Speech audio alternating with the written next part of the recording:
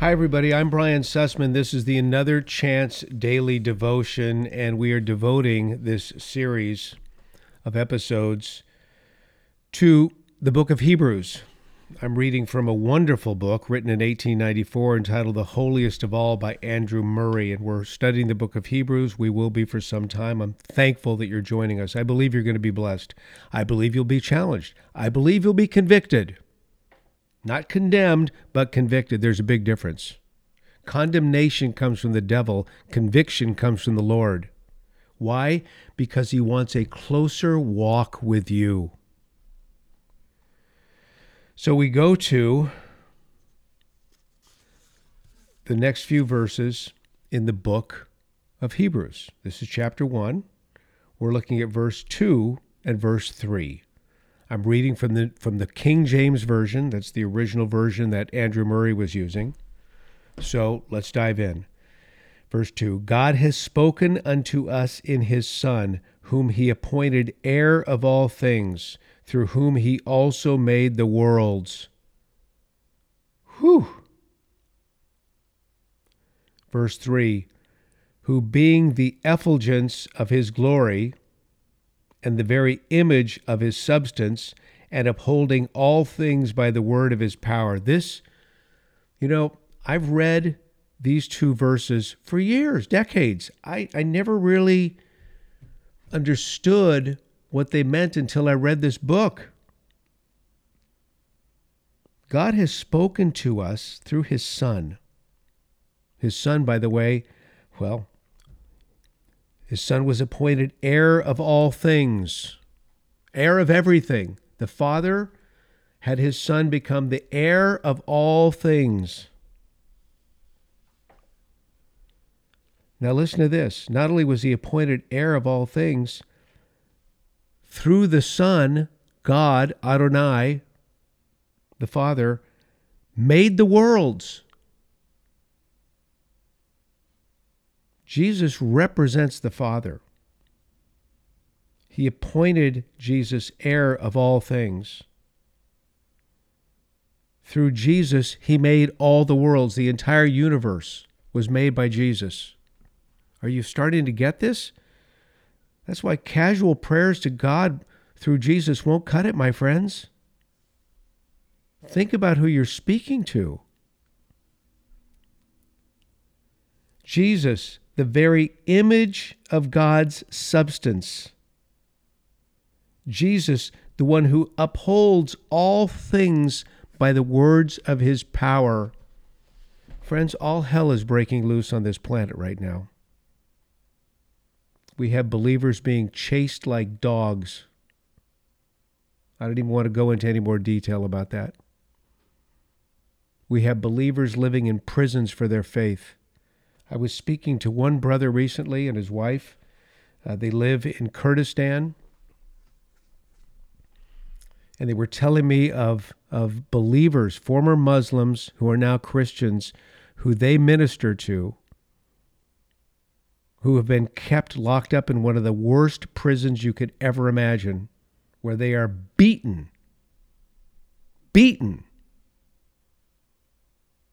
regularly by the guards.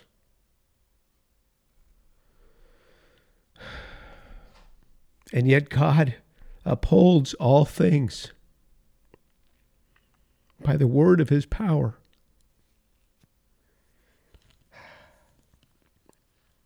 He's allowing things to take place for such a time where the devil will be damned. He'll be thrown into a lake of fire.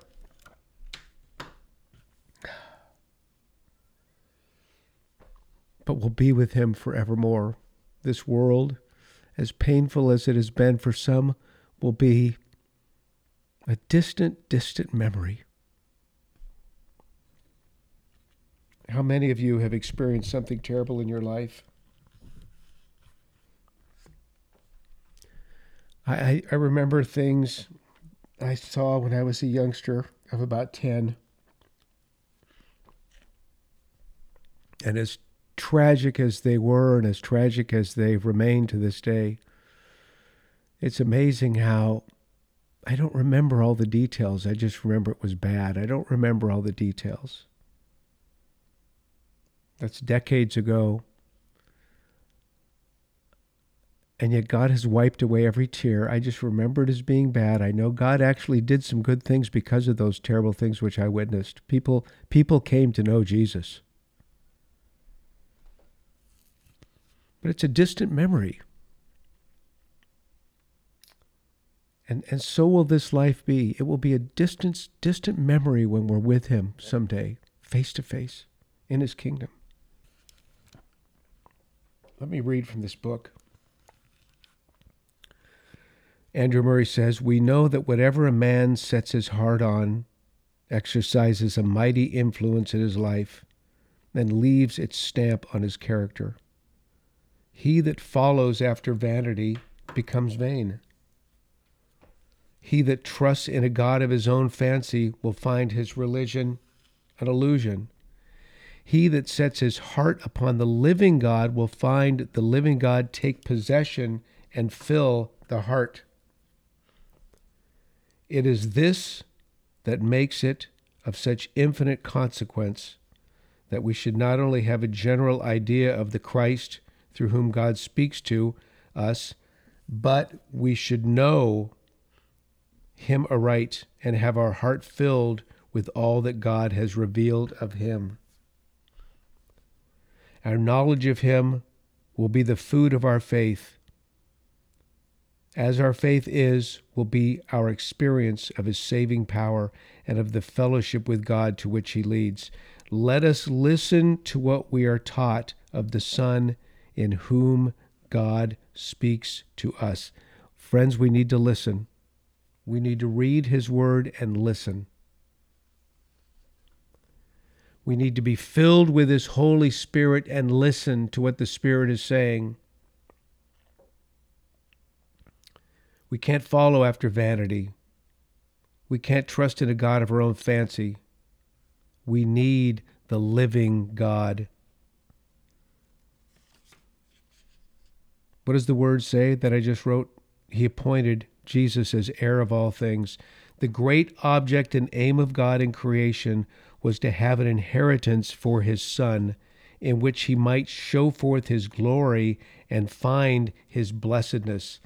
This Son is the final cause. He is the end of all things. That's why we say he's the first and last. He's the beginning and the end. He's the Alpha and Omega. He's the beginning through whom he made the worlds. He is the origin. He's the cause of everything that exists. Without him, nothing was made that was made, the Bible says.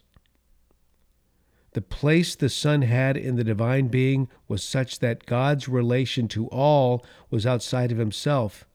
Only through the Son. Only through the Son. His relation to all comes only through the Son. Of all that exists, the end and the beginning, it all meets with Jesus. And he's the middle too. He's the beginning and the end, and he's the middle. He upholds all things by the word of his power. He bears all things. All things consist in him. He upholds them every moment by the word of his power, even as by his word they were created. This is the Son through whom God speaks to us.